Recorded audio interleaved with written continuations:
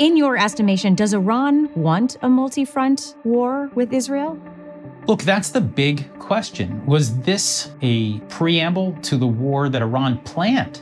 Did they see this as a moment that they were going to try to galvanize the Muslim world and try to draw in as many actors as possible and to set the region on fire? That's terrorism expert Jonathan Schanzer discussing the danger that Iran could escalate the conflict between Israel and Hamas into a multi-front regional war. I'm Margaret Hoover. This is the Firing Line Podcast. This has always been Israel's nightmare scenario, in my view. President Joe Biden traveled to Israel this week in a historic trip, marking the first time a U.S. president has visited that country during a war, as Israel prepares to mount a ground invasion of Gaza in response to the October 7th Hamas attack. The civilized world must unite to defeat Hamas. The humanitarian crisis inside Gaza grows more desperate, and the lives of over 200 hostages held by Hamas hang in the balance. There may come a time where the Israelis determine that the well-being of 9.9 million other people must override the concern and heartbreak associated with these kidnapped Israelis. That would, I think, ultimately be a brutal decision, but it might be one that Israel is forced to make. Dr. Jonathan Schanzer, a senior vice president at the Foundation for Defense of Democracies, says Israel has no choice but to send troops into Gaza. And he warns the Biden administration's policies have emboldened Iran and enriched its terrorist proxies, setting the stage for this crisis. There is an open question as to whether the U.S. has actively deterred Iran. This is the game. This is the stare down that I am watching right now. Dr. Jonathan Schanzer, welcome to Firing Line. Thank you. After the October 7th attack, Israeli Prime Minister Benjamin Netanyahu swiftly vowed to eliminate Hamas, and we've seen troops building up on Israel's border with Gaza for nearly 2 weeks. What factors have caused Israel's delay entering Gaza?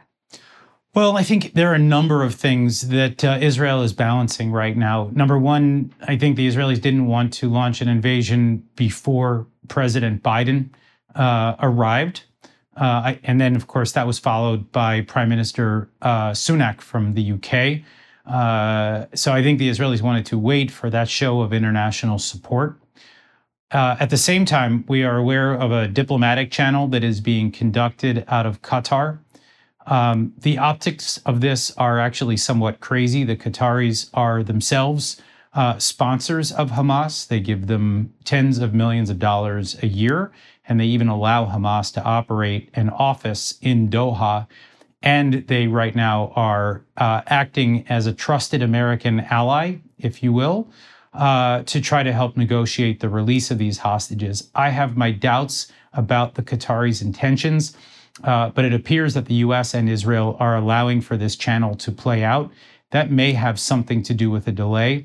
And then finally, there has, I think, been some concern expressed by Israelis within the security establishment that a ground war is not as simple as one might think, that there are, as I heard it, hundreds of kilometers of underground tunnels, some of which have been unexplored by the Israelis. They don't have all of the intelligence needed in order to conduct a war underground. It could be close quarter combat. And there, I'm sure, will be a lot of surprises planted by Hamas, if not the Iranians themselves. And so one gets a sense that the Israelis are gathering what they can in terms of intelligence before they go in, lining up the support that they need. And then there's one other factor, and that is that there is the potential right now for a multi-front conflict. You've got to remember that the regime in Iran has multiple proxies that it has funded over the years. This is a strategy that dates back to the 1980s, where the Islamic Republic has funded groups like Hezbollah, Islamic Jihad, Hamas, and others. They've armed them, they've trained them. And so there is a concern that should Israel enter into the Gaza Strip, that other fronts could erupt, namely Lebanon, where Hezbollah has 150,000 rockets that it can start firing at Israel almost immediately. There are Shiite militias that are operating in Syria that also could potentially harm Israel. There is the West Bank, which we've seen sporadic reports over the last several days of Israeli operations, arrests of Hamas activists and terrorists. These are all, I think, weighing heavily on the mind of Benjamin Netanyahu, who is, and it's hard to remember this with him because he's got a reputation that I think is sometimes exaggerated. He's very careful. He does not like to take significant risks, not in the military realm. In the intelligence gathering realm, he will do it. In the diplomatic realm, he will do it. Militarily, he knows the history of Israel.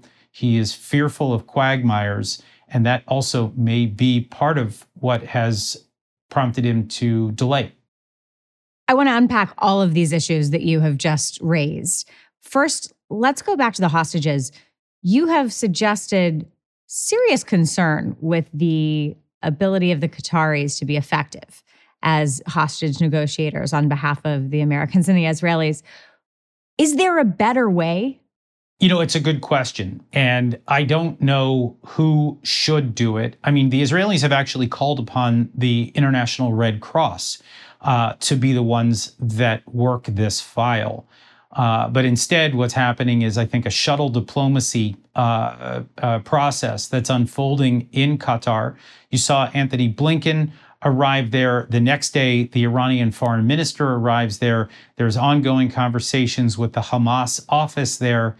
There is something sort of Orwellian about all of this, that the Qataris, for really the better part of a decade, have been playing arsonist and firefighter in this conflict. You cannot be a sponsor of Hamas and then also offer your good offices and expect to be respected in this way. And somehow the U.S. is taking all of this at face value, sort of shrugging it off. And I should note, by the way, as well, the Qataris did this with the Taliban, right? They opened up an embassy in Doha and then ultimately helped to negotiate America's embarrassing exit from Afghanistan and was thanked for it. Well, and yet the Qataris were among the most effective actors at assisting the U.S. in evacuating our allies from Afghanistan, were they not? Well, you could make that argument, but you could also make the argument that they normalized the idea that the Taliban should be an accepted government in Afghanistan, and that the U.S. had essentially no choice but to work with them. And this is the sort of outcome that I think the Qataris always like to steer these crises. They actually have created infrastructure in order to try to promote an outcome that they desire. And in this case, they seek to legitimize Hamas. That has always been the Qatari goal.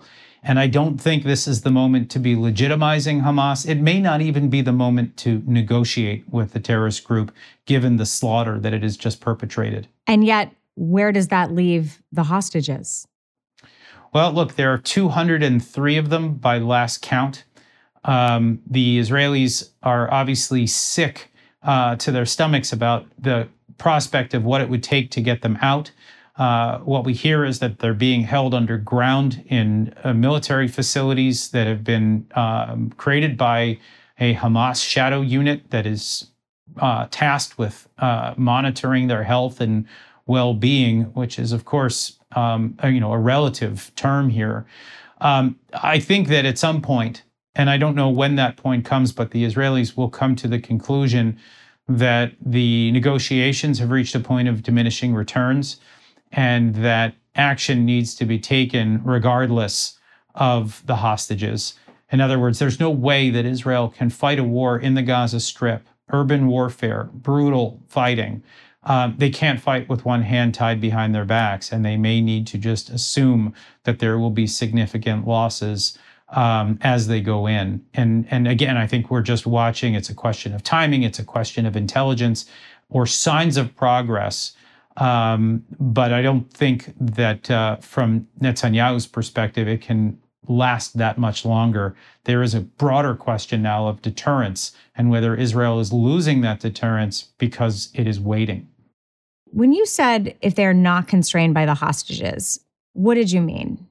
Look, there may come a time where the Israelis determine that the well-being of 9.9 million other people must override the concern and heartbreak associated with these kidnapped Israelis.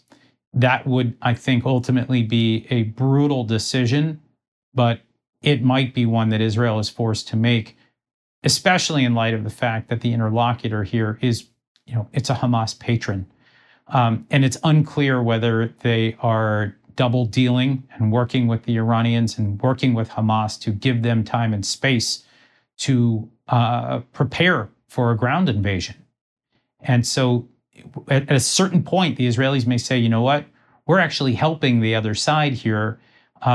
It's time to drop the gloves and just do what is necessary, which is, again, their objective is to eviscerate the Hamas leadership and dislodge it from Gaza. And what about the American hostages?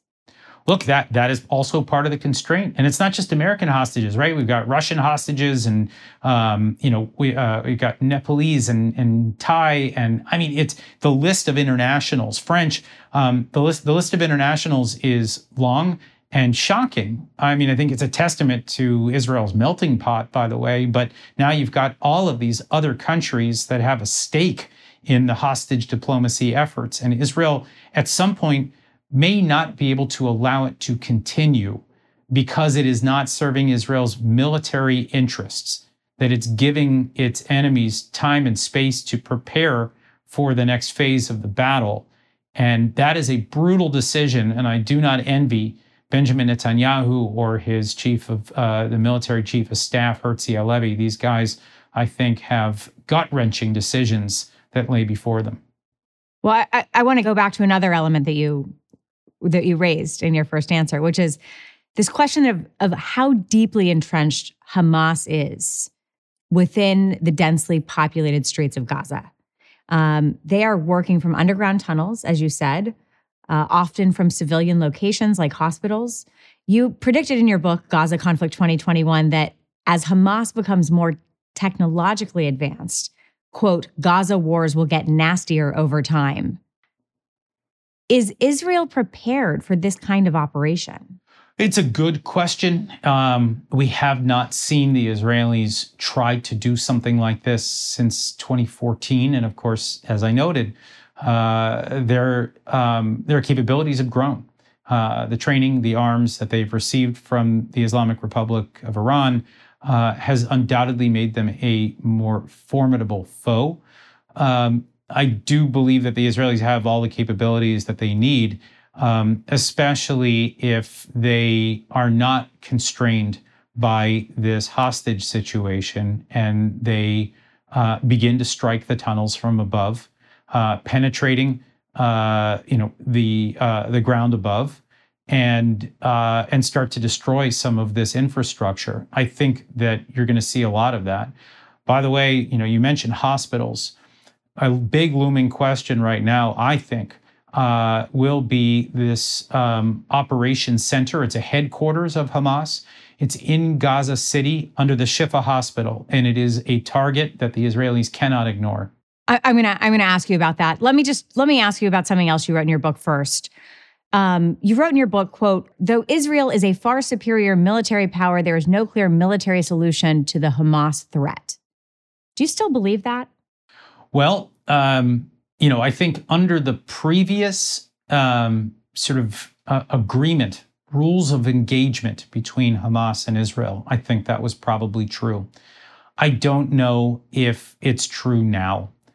In other words, when you hear the rhetoric of the Israelis, and it's hard to ignore the point that they're making right now, which is if Hamas can perpetrate a pogrom, a slaughter of 1,400 people, that there is no way that Israel can live next to this group any longer.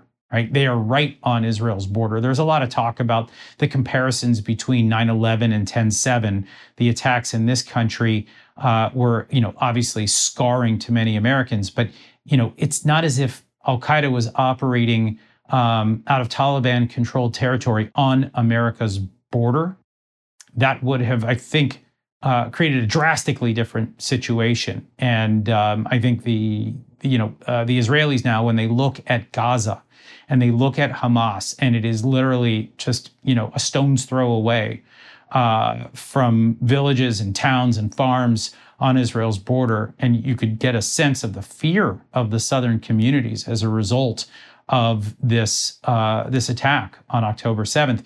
The Israelis, I think, have made it clear that there is no other solution other than a military one, and this is what they appear to be preparing for. So there's been a paradigm shift. This changed everything. 100%. There's no other way to look at it, right? I mean, up until a week and a half ago, 2 weeks ago, the Israeli military establishment looked upon Hamas as what they called a tactical threat. The Israelis kind of created three broad buckets. There's the existential threat, which is Iran, if and when it gets a nuclear weapon, right? That it has the ability to destroy Israel. Then there's the strategic threats. That's like Hezbollah with its 150,000 rockets and precision-guided munitions that could potentially do grave damage to Israel's strategic depth. And then there's tactical, which is essentially it was I think a way of describing an annoyance that can be deadly, but that was manageable. It's no longer manageable from Israel's perspective. That they just simply cannot allow for Hamas to exist. I heard one former Israeli official say the moment that they killed that many people was the moment that they lost the right to exist. Very stark language. And I have not heard that change in terms of the rhetoric coming from the IDF or from official or even unofficial representatives of the Israeli government on Israeli television and radio. President Biden said that he spoke with Prime Minister Netanyahu about alternatives to a ground operation. What are the alternatives?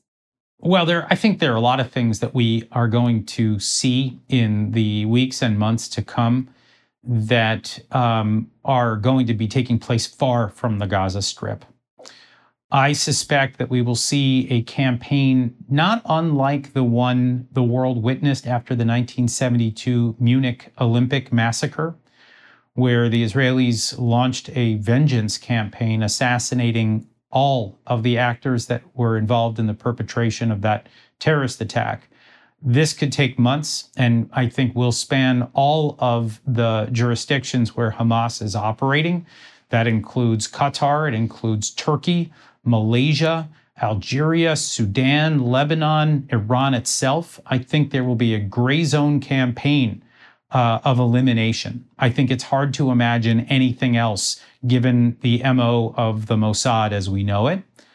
There will, I think at some point, there will almost certainly be a showdown between Israel and Hezbollah. Hezbollah, of course, has been firing anti-tank rockets and infiltrating Israel from the northern border. It has been contained, but it is a very fluid and dangerous situation. Hezbollah has 150,000 rockets. It's got 500 to 1,000 precision-guided munitions. It's got military capabilities that are deemed to be equivalent to a mid-size European army. Its fighters have trained alongside Iran and Russia inside Syria. We are talking about a threat that would require a rather brutal confrontation. There are open questions about whether this is the actor that Israel should dispatch with first before getting to perhaps the messier but possibly easier battle in Gaza. And then there's the question of how does Israel force the regime in Iran, which is the primary patron of Hamas and Hezbollah and all these other groups. How does Israel exact a price from Tehran? And there are lots of options that Israel has in terms of direct confrontation, but also gray zone warfare, cyber warfare, ways to destabilize the regime in Iran. All of these things, one gets a sense, are going to be on the table. Maybe they're even on the table now.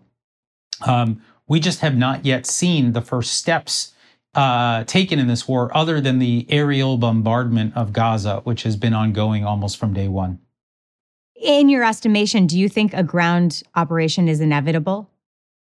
I do. I mean, again, when you hear the Israeli rhetoric, they have made it clear that Hamas cannot exist on that border with the current threat that it poses. It's clear. Yeah, let me ask you a quick question. So then you've said there are tens of Hamas militants in Israel still after infiltrating on October 7th.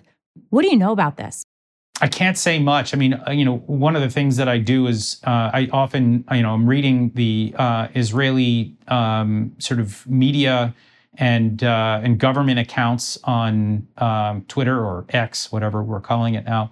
We see these reports suggesting that Israel has identified the real possibility, or perhaps even undisputed fact, that there are still operatives inside Israel that infiltrated on October 7th, and that these cells could be activated for attacks. There is heightened vigilance across the system for those that might try to attack targets of worth inside Israel. We're actually watching the Israelis are making arrests on a regular basis in the West Bank and in Israel proper for those that are working with Hamas or believed to be, perhaps trying to advance Hamas's objectives. So it's very fluid, but this was a report that came out, middle of the week. Do you believe that Iran is helping Hamas prepare for Israel's ground invasion of Gaza? 100%. How? There's no question that Iran knew that hostage taking and a slaughter of the scale that was witnessed on October 7th, there's no question that Iran knew that this would elicit a significant response from the Israelis. And so I've got concerns about what phase 2 of this war looks like, what Iran had planned. I'm assuming booby traps. I'm assuming attempts to kidnap and kill soldiers from tunnels, perhaps other weapons that the Israelis have not seen before on the battlefield. Iran has a strategy of arming and training all of these proxy groups for a war of the nature that we might be seeing right now unfold before our eyes, a multi-front conflict.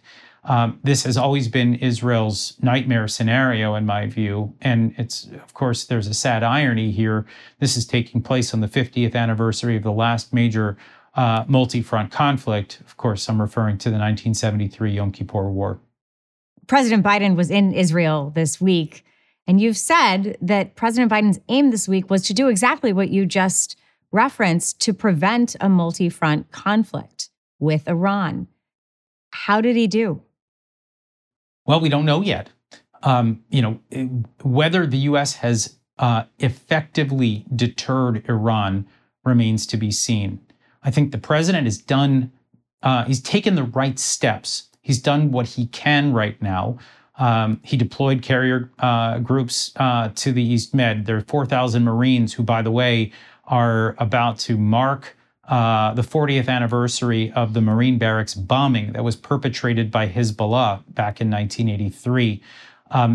He has deployed the military assets that are designed to stare down the Iranian regime and to stare down Hezbollah.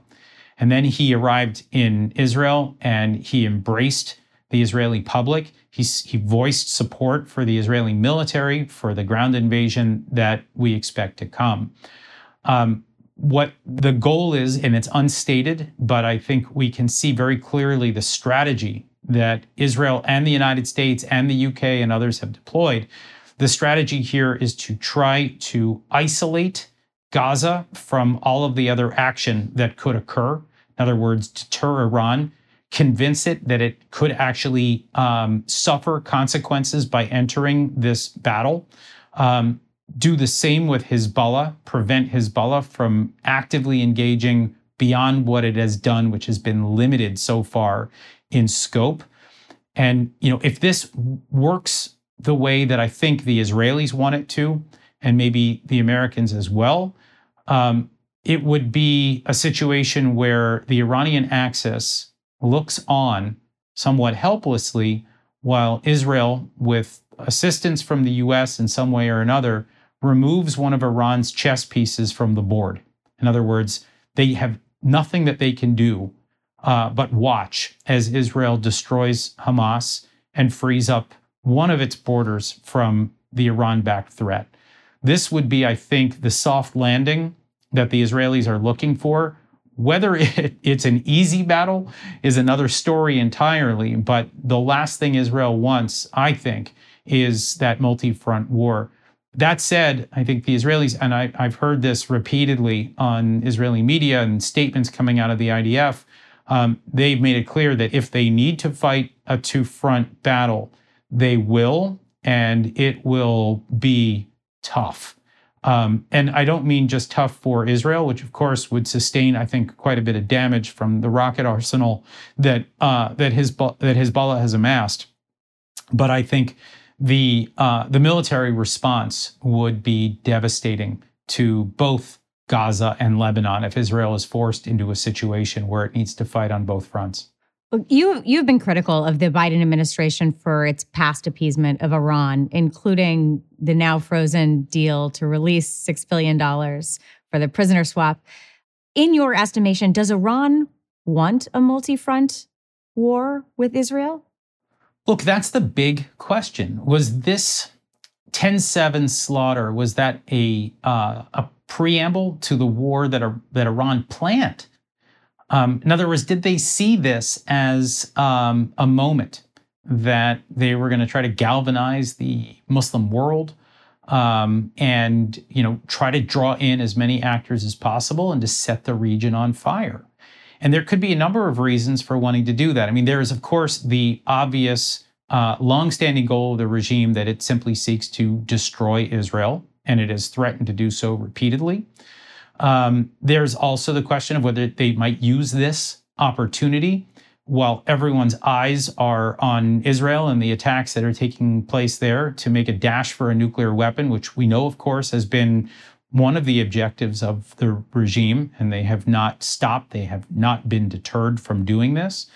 And I think there's also perhaps another motivation here, which is to try to derail the normalization process that we have watched unfold in the Middle East since 2020 with the signing of the Abraham Accords. And of course, right before this war broke out, there were multiple reports that the Saudis and Israelis were drawing closer to a normalization deal. All of that has been derailed by Iran. So you can see the interests of Iran here in stoking the conflict that it has.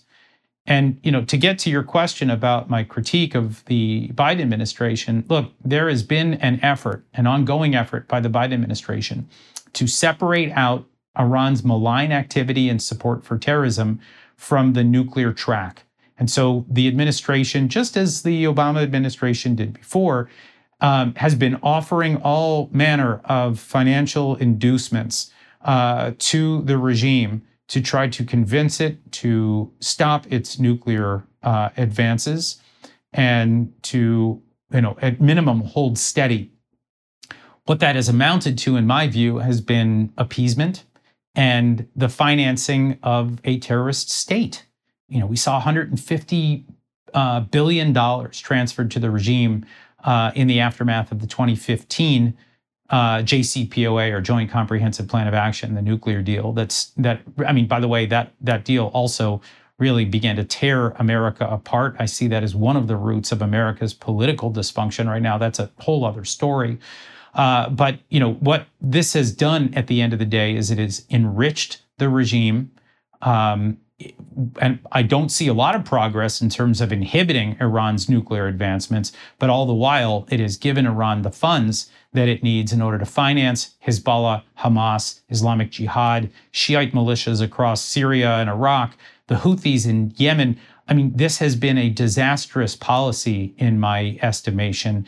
And I do think that, look, the administration was very sensitive in the early days after the slaughter took place. They were really pushing back hard on this question of the $6 billion and was it released to the Iranians? By the way, just parenthetically, the $6 billion was being held in banks in Qatar, which is, of course, a Hamas sponsor. The optics of this were just so bad. And I do hope that in light of all of this, and in light of the president's embrace of the Israelis and the recognition of Iran's hand behind all of this, that maybe it's time for a policy review, that the way in which Democrats in particular have approached the Iran challenge, maybe it's time to revisit some of these assumptions, because I believe that it has ended in failure. And I've got to think that Biden administration officials are starting to come to that realization as well. Iran has enough highly enriched uranium to build several nuclear bombs. How do Iran's nuclear ambitions factor into this moment? Look, it is ultimately, we talked about Hamas being a piece on the chessboard, and it might be removed if the United States and Israel and others play their cards right. But the ultimate chess piece here, right, the queen, the most powerful piece on the board, is an Iranian nuclear weapon. And for Israel, they have been forced to fight on multiple fronts. They've done it in the gray zone. They call it the campaign between the wars. And it's been going on for 10 years, where the Israelis have been doing everything they can to try to derail, weaken, and otherwise harm the Iranian nuclear program. So they've gone after, I think probably a half dozen or more Iranian nuclear scientists. These guys have been gunned down. The father of the Iranian nuclear program, Mohsen Fakhrizadeh, was also killed in Iran. We've seen cyber attacks that have, disabled or destroyed centrifuges spinning in Iran. There is an ongoing effort to try to derail it, and Iran appears undeterred.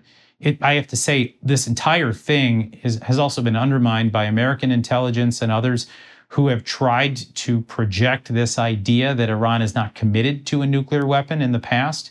We know now that it is fully committed, and you can see why. If it gets a bomb, then that is the ultimate insurance policy. It's an umbrella for the Iranians to be able to continue to engage in this kind of activity, the sponsorship of terrorist activities that utterly destabilize the region and harm American interests and allies. I want to ask you about the explosions at a hospital in Gaza. U.S. intelligence and independent experts say Palestinian militants are responsible for the Gaza hospital blast this week, not Israel. Israel released audio from a conversation they say was between members of Islamic Jihad, realizing their own rocket hit the hospital. They've also released video that is said to show the misfire. So how conclusive are these findings in your estimation? From what I can tell, and I am not a ballistics expert, I don't fancy myself an expert on rocket trajectories, the statistical direction of these rockets. But from what I can tell, there is wide agreement across the Israeli military establishment. And I don't think it's just for PR purposes, because the Israelis have actually claimed responsibility at times for mistakes that have made on the battlefield. There was that story of Shireen Abu Akleh, the Al Jazeera reporter who was killed, I think, maybe a year ago, where the Israelis admitted, this appears to have been errant fire from the IDF. So they will admit to errors when they occur on the battlefield. They really dug in here. They showed the information to members of Congress, to the White House.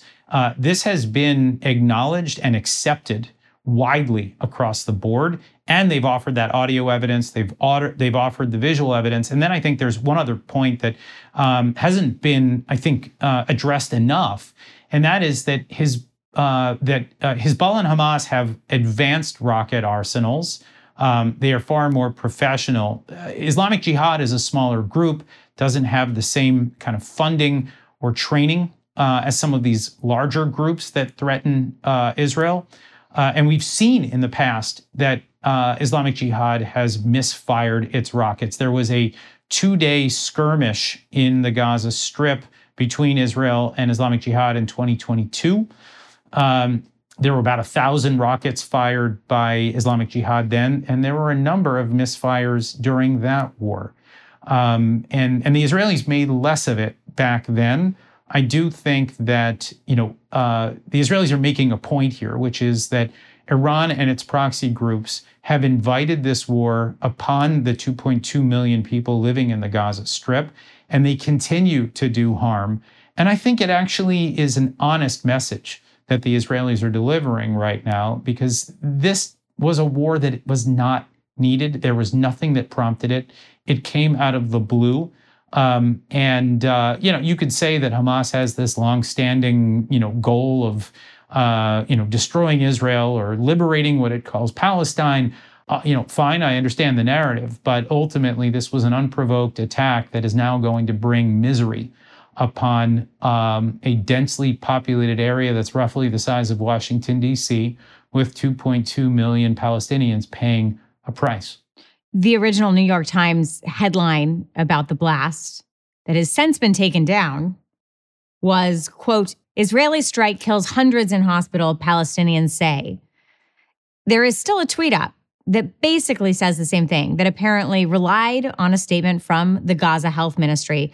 Are you surprised at how quickly the narrative of blaming Israel took off? No, I'm not surprised. And, you mentioned my book, Gaza Conflict 2021. In the book, I actually really unpack, to the extent that I was able in the short amount of time that I wrote that book after the last major round of conflict. There is a huge disconnect between what I see in Hebrew, in the Israeli press, what I see in Arabic from a number of sources, and what is reported in the United States. The coverage is a lot, just the quality is poor relative to what we see coming out of the region. The way that the conflict is often relayed, I think, in the various television channels, it's often the political flavor of the viewership and not so much the facts. There are multiple actors that have axes to grind, and it's clear they jump to conclusions one way or the other without waiting for facts to come in. And there's a dumbing down, of course, of the news in ways that I think are extremely unhelpful. And, it's become something of a circus or a food fight here in the way that that this conflict is covered. There are clear facts that emerge. There are clear attempts at disinformation. Separating wheat from chaff is a difficult job. And it's ultimately what I do when these conflicts erupt. I will spend hours, many more hours than I would wish, trying to unpack what the truth is during the fog of war. More often than not, it's the Israelis that have the professional military, and it's Hamas that is engaging in disinformation. This should not be a surprise to anyone. You've got a state actor aligned with Western values on the one side, and you've got a non-state actor aligned with rogue states on the other. The information flows should be obvious to all. I mean, when the media starts citing the Gaza Ministry of Health, there is something deeply twisted about that, right? The Gaza Ministry of Health is Hamas. Hamas took over the Gaza Strip by force in a civil war against the internationally recognized Palestinian Authority back in 2007. So for the last 16 years or so, it has been almost a Taliban-like government. And the media accepts their reports as fact. This would not happen with the Taliban. It wouldn't happen even with the Iranians, for that matter. There would be a healthy skepticism of these kinds of regimes, and yet somehow when Hamas makes these claims, they are regurgitated almost immediately with very little fact-checking. And this is, I think, the Al-Ahli hospital explosion is a prime example of the failures that we see in Western media. In the aftermath of the hospital explosion, there were anti-Israeli demonstrations throughout the Middle East, and the King of Jordan canceled a summit with President Biden and other Arab leaders. To what extent, Jonathan, is the Arab world able to consider the evidence that the blast wasn't Israel's fault? There is no accountability here, none. So the evidence doesn't matter. It clearly doesn't. I mean, the Israelis had provided evidence within a short amount of time, which is very uncharacteristic of the Israelis, by the way. And then, you began to see Western governments come out and acknowledge the facts as the Israelis were presenting them. and essentially side with Israel in this narrative battle. And yet we saw massive protests unfolding in Lebanon, in Turkey. By the way, these are all places that have aligned themselves quite openly with Hamas, if not the Iranian regime. And, I think, look, I was making some comments about the Arab Street, as it's called. I believe the Arab Street in general has enabled Hamas. It has never restrained Hamas. It has given a green light for Hamas to carry out these kinds of attacks against Israel. The palpable hatred for Israel that we see in these angry mobs is what ultimately comes through above all else. And the facts really don't matter to most of these people. And what's really interesting, actually, to me about the eruption that we saw in the Arab Street is the way in which I think it really it caused the West, the U.S. and others to pause, right? There is a fear that the so-called Arab Street, the anger that was being manifested on the streets of some of these countries, that it could spill over and create some kind of cascading effect that would destabilize the entire region. I think that, when we look at the way that things are unfolding in the region right now, this cannot be allowed any longer. The Arab Street has actually influenced Western policy for far too long. And this is not a rational actor. This is mob rule that doesn't care about facts. And I do think that there's a paradigm shift that's needed. Who's going to talk tough back to the Arab world? I don't know. I would say, though, that Israel's peace partners, the normalization agreements that it has signed over the years, I think if there was ever a time for the Emiratis or the Moroccans or the Bahrainis to speak up, this would be it. You're not going to see it from Egypt. They are incredibly fearful of a humanitarian crisis that could spill over into the Sinai Peninsula, and they are doing everything they can to prevent Palestinians from leaving the Gaza Strip. This is their interest. In other words, just to put it very bluntly, Egypt is such a great advocate for the Palestinian cause that the Egyptians are willing to sacrifice the lives or livelihoods of 2 million people that want to get out of the Gaza Strip. The Jordanians are also digging in. They don't want, their country is already an estimated 80% Palestinian. The last thing they want is another, million or 2 million Palestinians living there. It would destabilize the country or weaken the Hashemite rule there.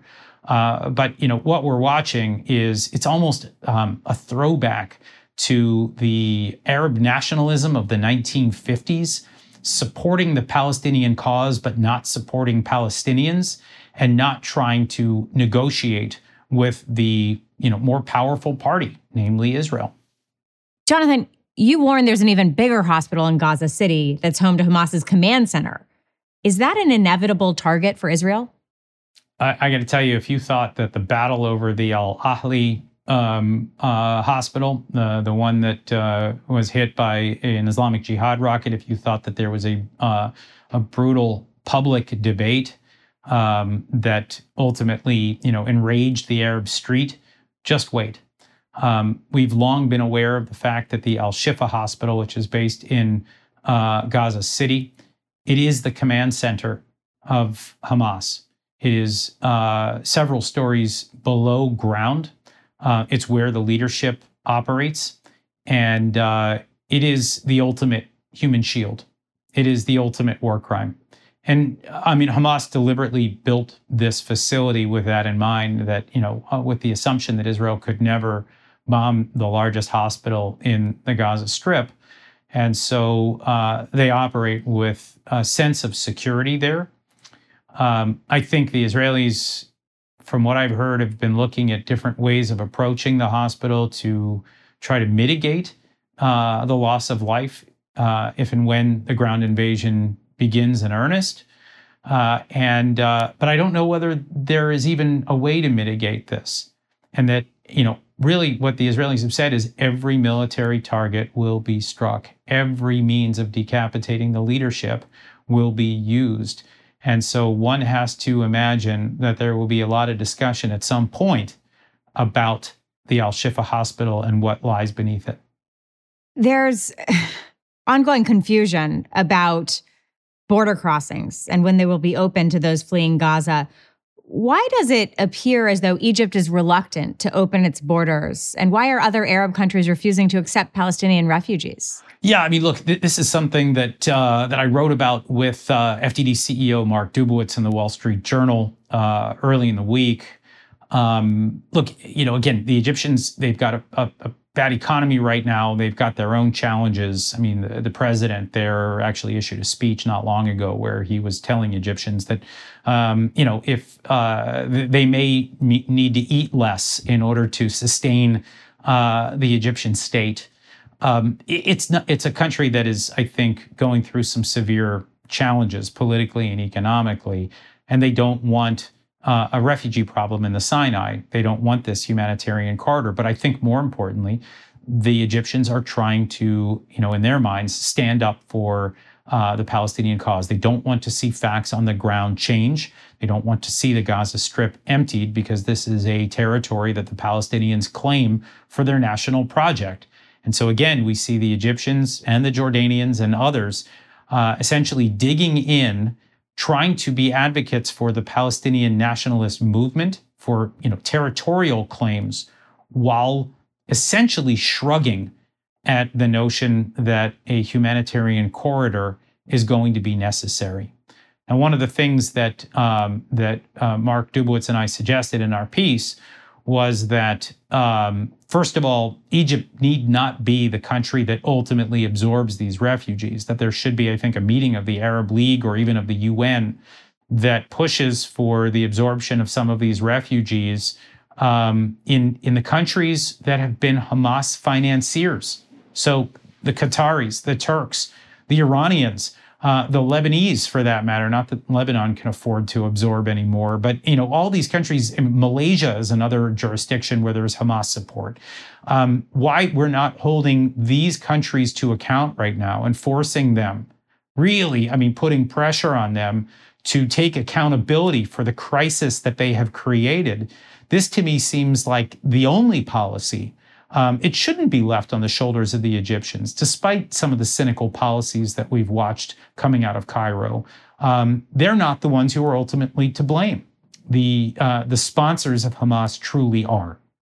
So I think that needs to be part of it. There also, there's this, a UN agency. It's called the UN Relief and Works Agency. It's been around since the 1950s, and it is dedicated entirely to Palestinian refugees. Here's the catch, though, is that there are very few Palestinian refugees left from the 1948 War of Independence, or what the Palestinians call the Nakba, or the catastrophe. There's, I think, maybe 10,000, 20,000 of the original ones left. What UNRWA has been doing, what this agency has been doing, is it's been perpetuating the myth of a refugee problem by recognizing the descendants of refugees. Now we actually have a refugee problem that is imminent. And the question is whether, the international community can deploy UNRWA in a way that would allow it to be useful and helpful to the people that wish to escape the Gaza Strip. And instead, what we're watching is an Arab world that does not want to allow that to happen, and an international community that appears paralyzed by this. If the concern is for loss of life, or the concern is for trying to prevent catastrophic events from befalling this community, the idea would be to get them out, to establish a humanitarian corridor, and at some point in the future to facilitate their return without Hamas in the Gaza Strip. This, in my view, is the clear objective of what's going on here. But the Arab world, the Arab street, are really voicing their opposition to this rather logical response to what was, I think, by all accounts, one of the most horrific acts of terrorism witnessed in decades. Humanitarian aid has been amassing at the Rafah border crossing between Egypt and Gaza for days now. And Israel announced this week that it will not block the aid's passage. Why is getting food and water and fuel to civilians who need it so complicated?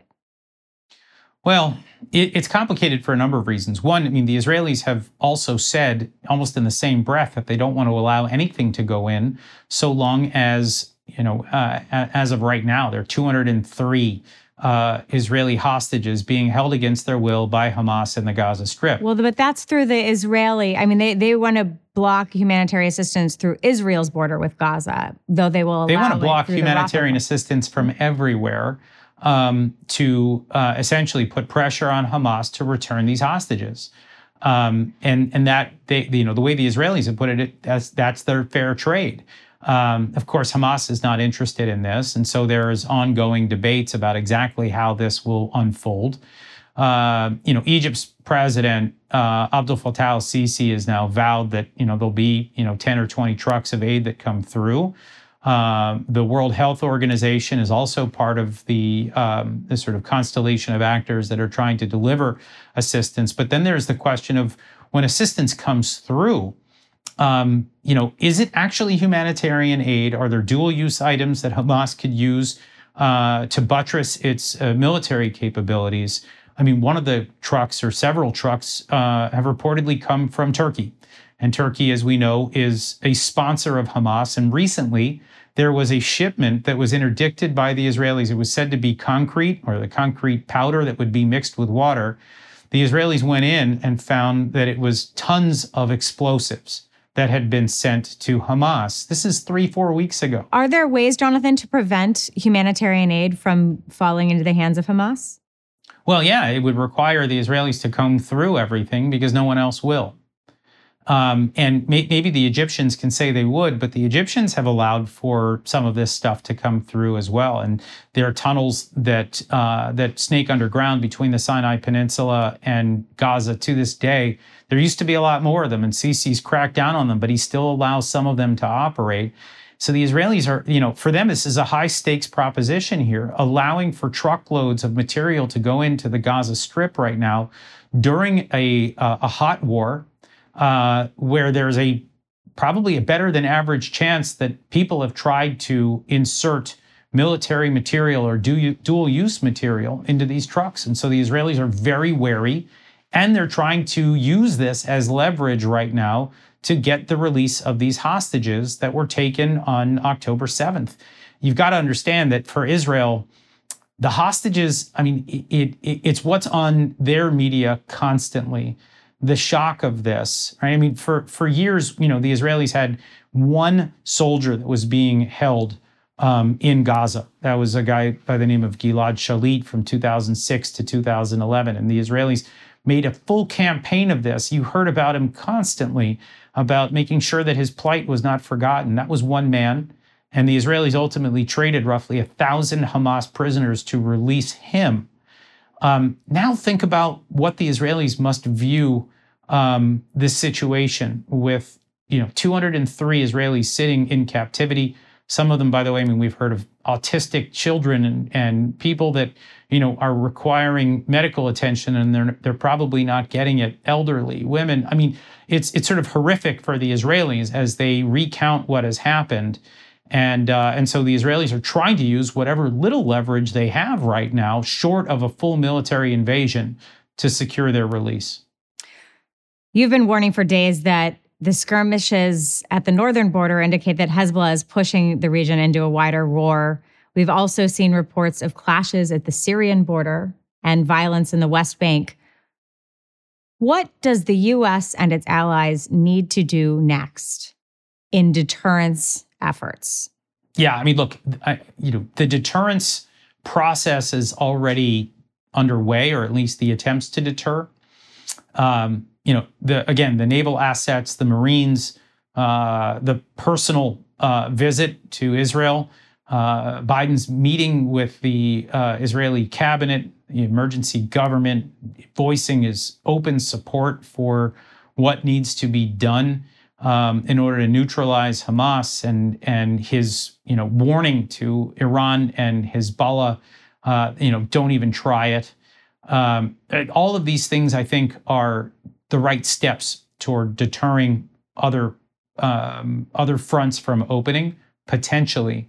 There is, however, an open question, a troubling question about really whether American appeasement policies that have been underway for the last 2.5 years and that date back to 2011, 2012, 2013. This is not a partisan swipe. It's associated with, 2 consecutive Democratic governments. I think that's a fact. There is I think, an open question as to whether the U.S. has actively deterred Iran. And this is the game. This is the stare down that I am watching right now. The Israelis are also doing what they can to deter. But I think they look like they're on their back foot. They're trying to recover from a horrific slaughter from 10/7 and an intelligence collapse that allowed for this to happen, a lack of readiness that I think was probably precipitated in part by some of the domestic turmoil that we saw spilling over onto the streets in Israel. So there is, I think, an effort right now for Israel to, try to stand up again and get ready to fight, with the U.S. also snarling at Israel's enemies. These are the efforts made at deterrence. And by the way, this doesn't include private messages that I'm sure are being relayed through multiple channels to Iran, to Hezbollah, to Lebanon, to Turkey, to Qatar, to try to contain this war. But that is the game. Israel would like the ability to fight in Gaza without having multiple other fronts erupt. And the U.S. appears to be actively trying to steer things toward that outcome. The Brits as well, the French, the Germans, right? We're watching an international community rally around Israel and even push back on some of the negative messaging that we've talked about within, the media to give Israel the time and space and the cover that it needs to do this. But it's complex. There are a lot of moving parts, and the real big question is, will Iran stand pat? There are several ideas discussed about the future governance of Gaza in a post-Hamas Gaza scenario. Which of the ideas that are under consideration have the most viability to you? Look, I think we are now in the early days of discussing the post-Gaza or post-Hamas future in Gaza. I think there will be, unfortunately, a lot of destruction because of the huge labyrinth of tunnels beneath the ground. You're likely to see quite a bit of rubble as a result of this. And I think, that is a deeply terrible thing to expect, but I think it's reality. What it will do is provide really almost a blank slate in some ways for reconstruction. The big question that I have is who steps up?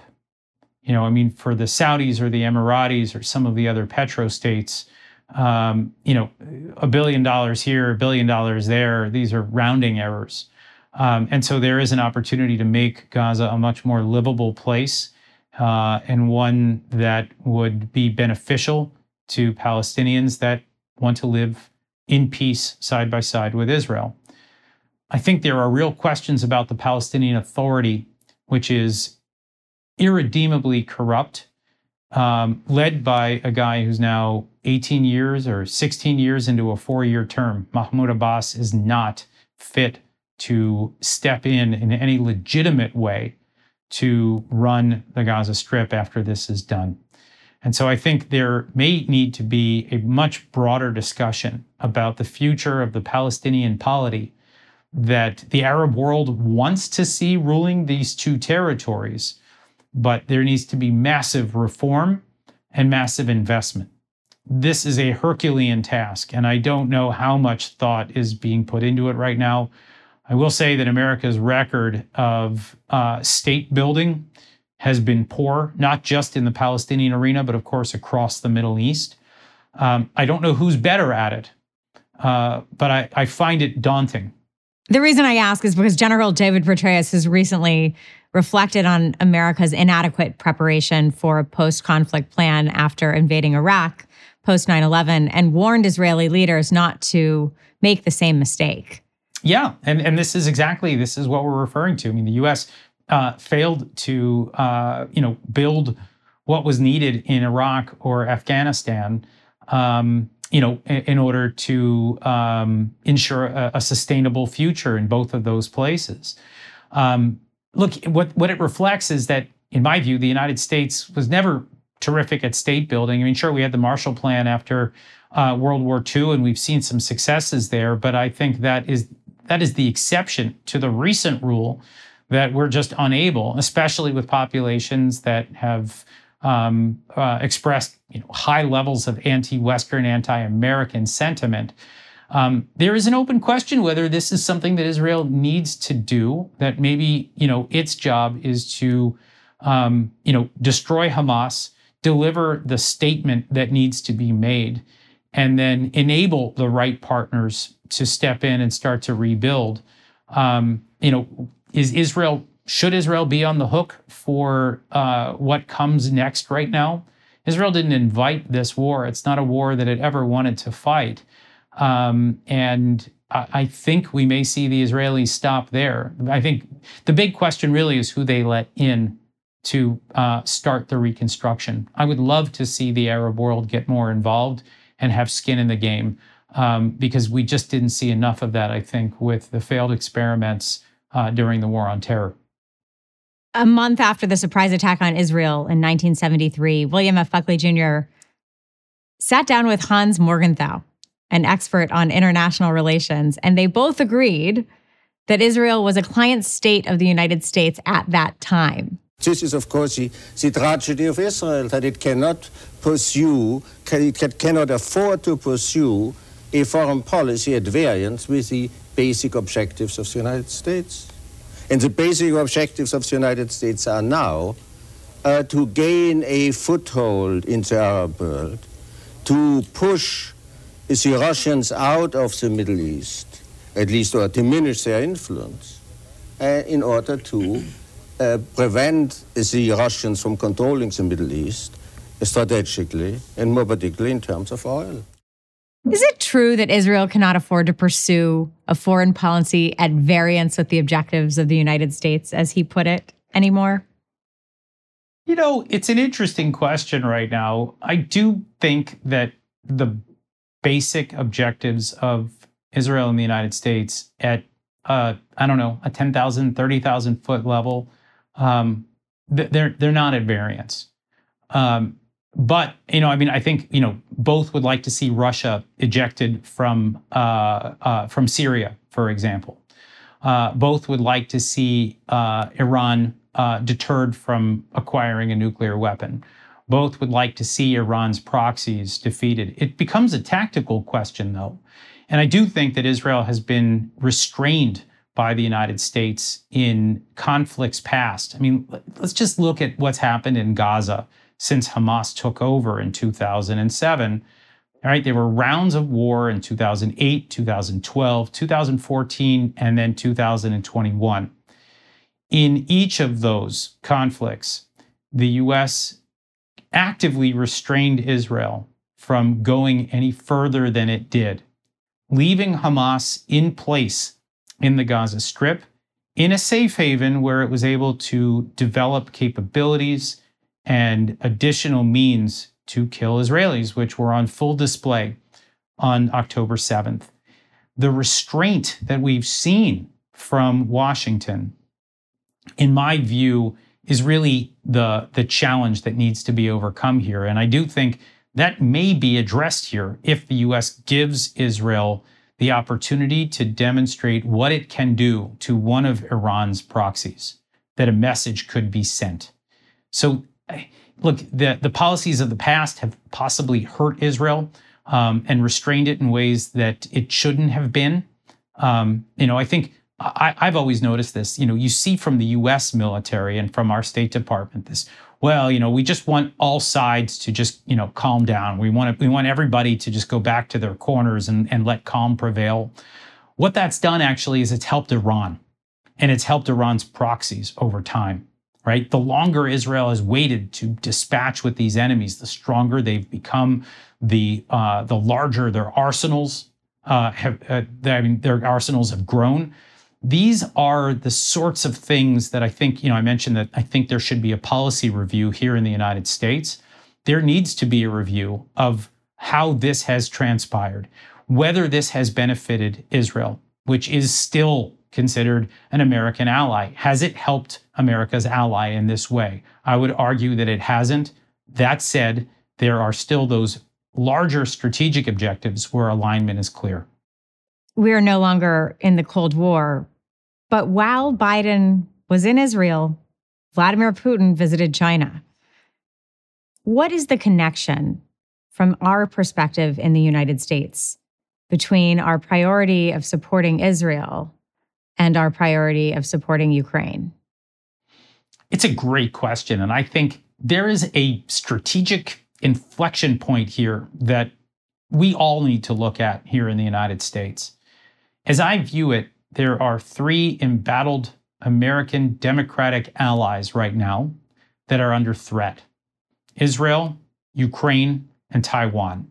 And there are three aggressors that are actively trying to challenge the US-led world order. And they are, of course, Iran, Russia, and China. I believe that as these conflicts continue to burn or threaten, in the case of Taiwan, that there needs to be a cohesive strategy of supporting those that are willing to fight for themselves to sustain the American-led world order as we built it over these last decades. The US-led world order is, I think, without question at this point, it has been incredibly beneficial to the world. The access to technology and food and medicine, the advances that we've seen worldwide. This is a direct result of what the US has crafted deliberately, the system that has benefited humanity, and it is now being challenged, and increasingly so. And this attack on Israel is part of that picture. The attack on Ukraine is part of that picture, and you can see that our three primary adversaries continue to cooperate with one another. The Iranians are providing UAVs and missiles to the Russians for them to be able to continue their assault on Ukraine. The Chinese are providing cover to both the Iranians and the Russians at the UN and elsewhere. The financial flows are clear. The diplomatic support is clear. There needs to be a congressional response and an administration response. And one gets a sense, by the way, that this is increasingly happening. And even in polarized Washington, D.C., one gets the sense that a foreign policy may be coalescing amongst those that inhabit the center left, and the center right. There will be, I think, always the extremists and the outliers within both parties, and they have their voice, and that's probably not going to change. But with any luck here, we'll start to see a coalescing of centrist foreign policy views in Washington that rally around this notion. Dr. Jonathan Schanzer, thank you for joining me. Pleasure.